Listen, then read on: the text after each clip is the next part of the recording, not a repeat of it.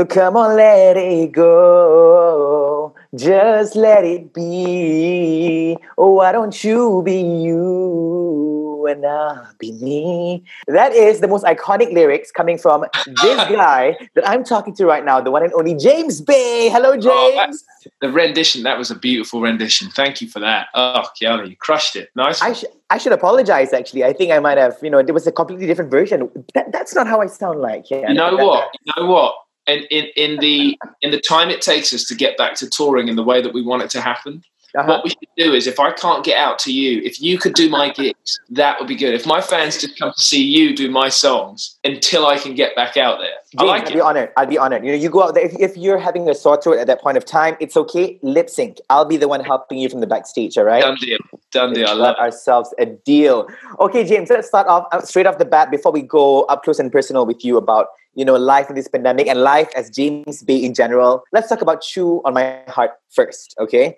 Yes. Who was the first person that heard that song when you first completed it? That's a great question. The first person who heard that song is the person the song was written for. So the song, I really wrote this song Lucy, my girlfriend, the song is about some of my experience with her and our sort of time together and our relationship. And I don't know. I think she sort of picked up on that immediately. But when I played her the song, I was saying, hey, listen to this. It feels like an exciting, like a great song, kind of feels like it could be a single. I was talking all kind of technical because I'd written the kind of emotion of the song. So I played, and she put the headphones on and she got into it in that kind of technical way.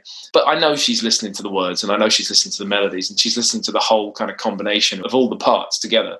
But she is my most kind of trusted opinion.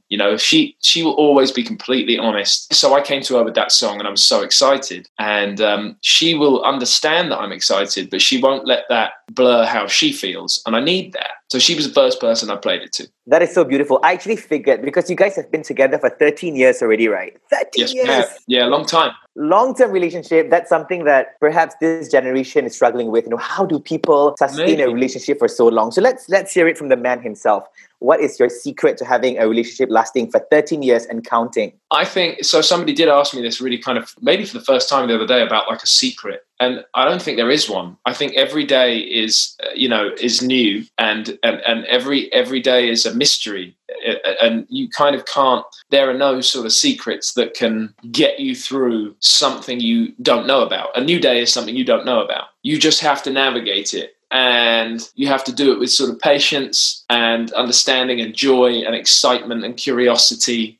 So I try and just hold on to that stuff. And really, it's a sort of trust thing as well. I think we just feel like we sort of love, each other and fit together. And that's just something to kind of enjoy. I don't think you shouldn't overthink. And that, all respect to your question, I think to consider there's some sort of secret is to kind of overthink it a little bit. And I think it's just about just embrace the ride, Yeah, like you said, just navigate through it. There's going to be bad days. There are going to be good days. Either way, just enjoy. Yeah, try and separate yourself from the more intense emotions. Go through them and then step away from them and kind of look back and observe. And right. I love that. And you and Lucy have been together since you guys were studying. Yeah, we were. Yeah, that's exactly right. We kind of met in the same little hometown, and we were friends, and then it was more. And it's been a wild ride for both of us as far as really, this music I've been making sort of suddenly getting played all around the world. It's been quite an intense experience. And obviously we had each other for a good few years before it already started.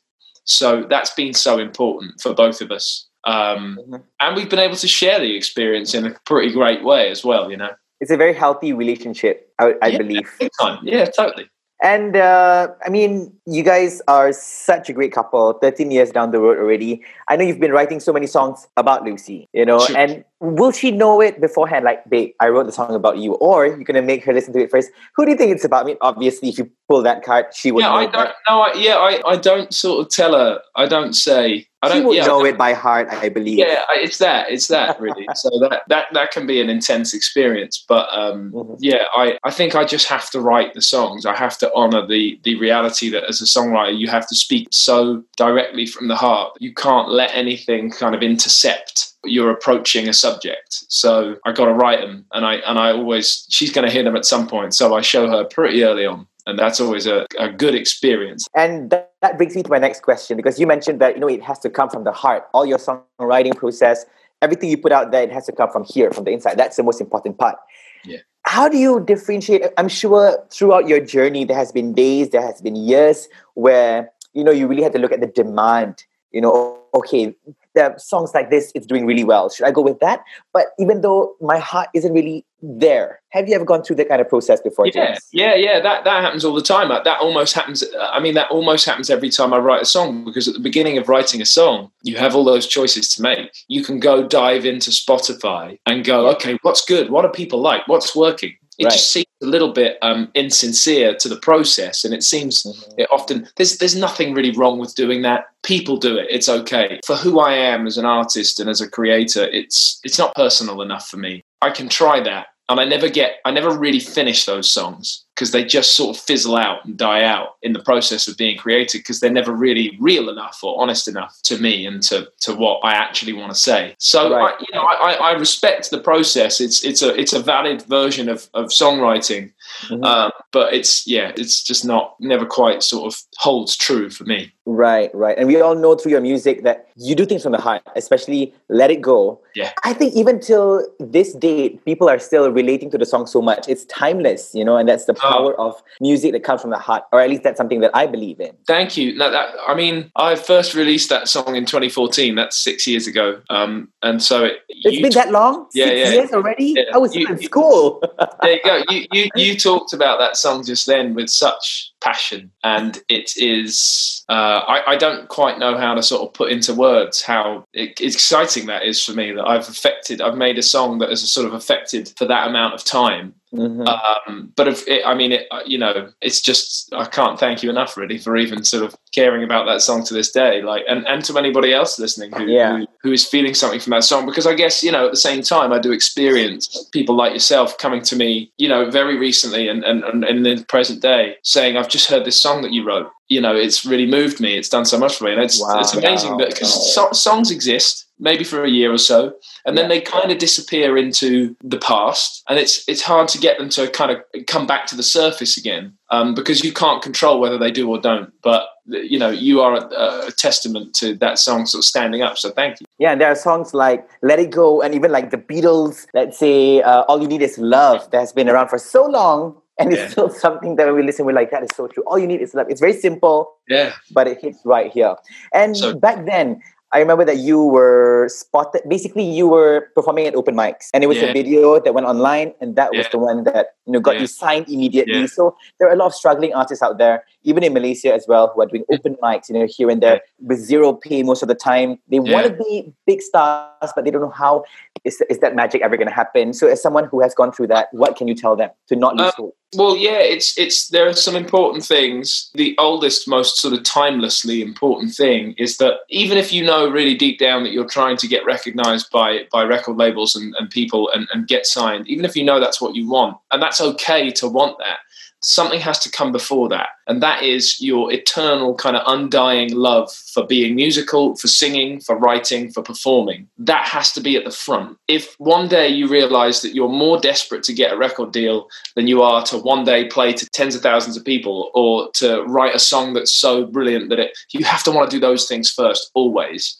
The other thing that is a little bit more of a kind of up-to-date sort of answer to that question that I think definitely applies is to embrace, I'm going to just say it like this, embrace social media. It doesn't mean that you have to be obsessed with using it, but allow your stuff to be shared, because we live in a world where you can write a song tonight and it can be heard by everybody in the world like a minute later.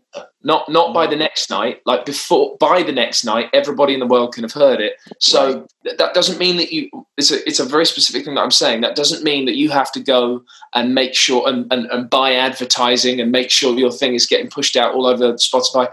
Don't do that, because that will come to you when the songs are brilliant, when you're writing songs that are fantastic, and that will come eventually with more and more practice. So just put your stuff out there in all the free ways that you can. And I'm not sort of promoting that music should be free, but we live in a world now where we can share. You can see it's a sort of a twisted thing. Everything is accessible, Allow for that. and just keep going, keep working, keep writing, keep singing, keep performing, keep playing your instrument, get better and better at those things, and eventually everything will drop into place, and people will be buying tickets to your shows and buying your records and streaming your music, and it'll be a good fun time. James, those were beautiful tips. You know, it's not just one tip, multiple tips in one question there. And I specifically like when you said that it's okay to want to be famous one day, to want to have to want to be signed, to have your music being heard by millions of people. But the number one thing should be to love music as much as you can, you know, so that if all fails, that passion will still be there. The fire is still burning. Absolutely. Absolutely. You have to keep checking with yourself. I love this session so much. James, thank you for joining me here. And please, let's hope that once this pandemic is over, we can get James B right here in Malaysia, so we can cry not just by listening to the music on streaming platforms, but as well as watching you live and crying right in front of James B himself. Thank you, James. Nice. No worries. Thank you, man. Thanks.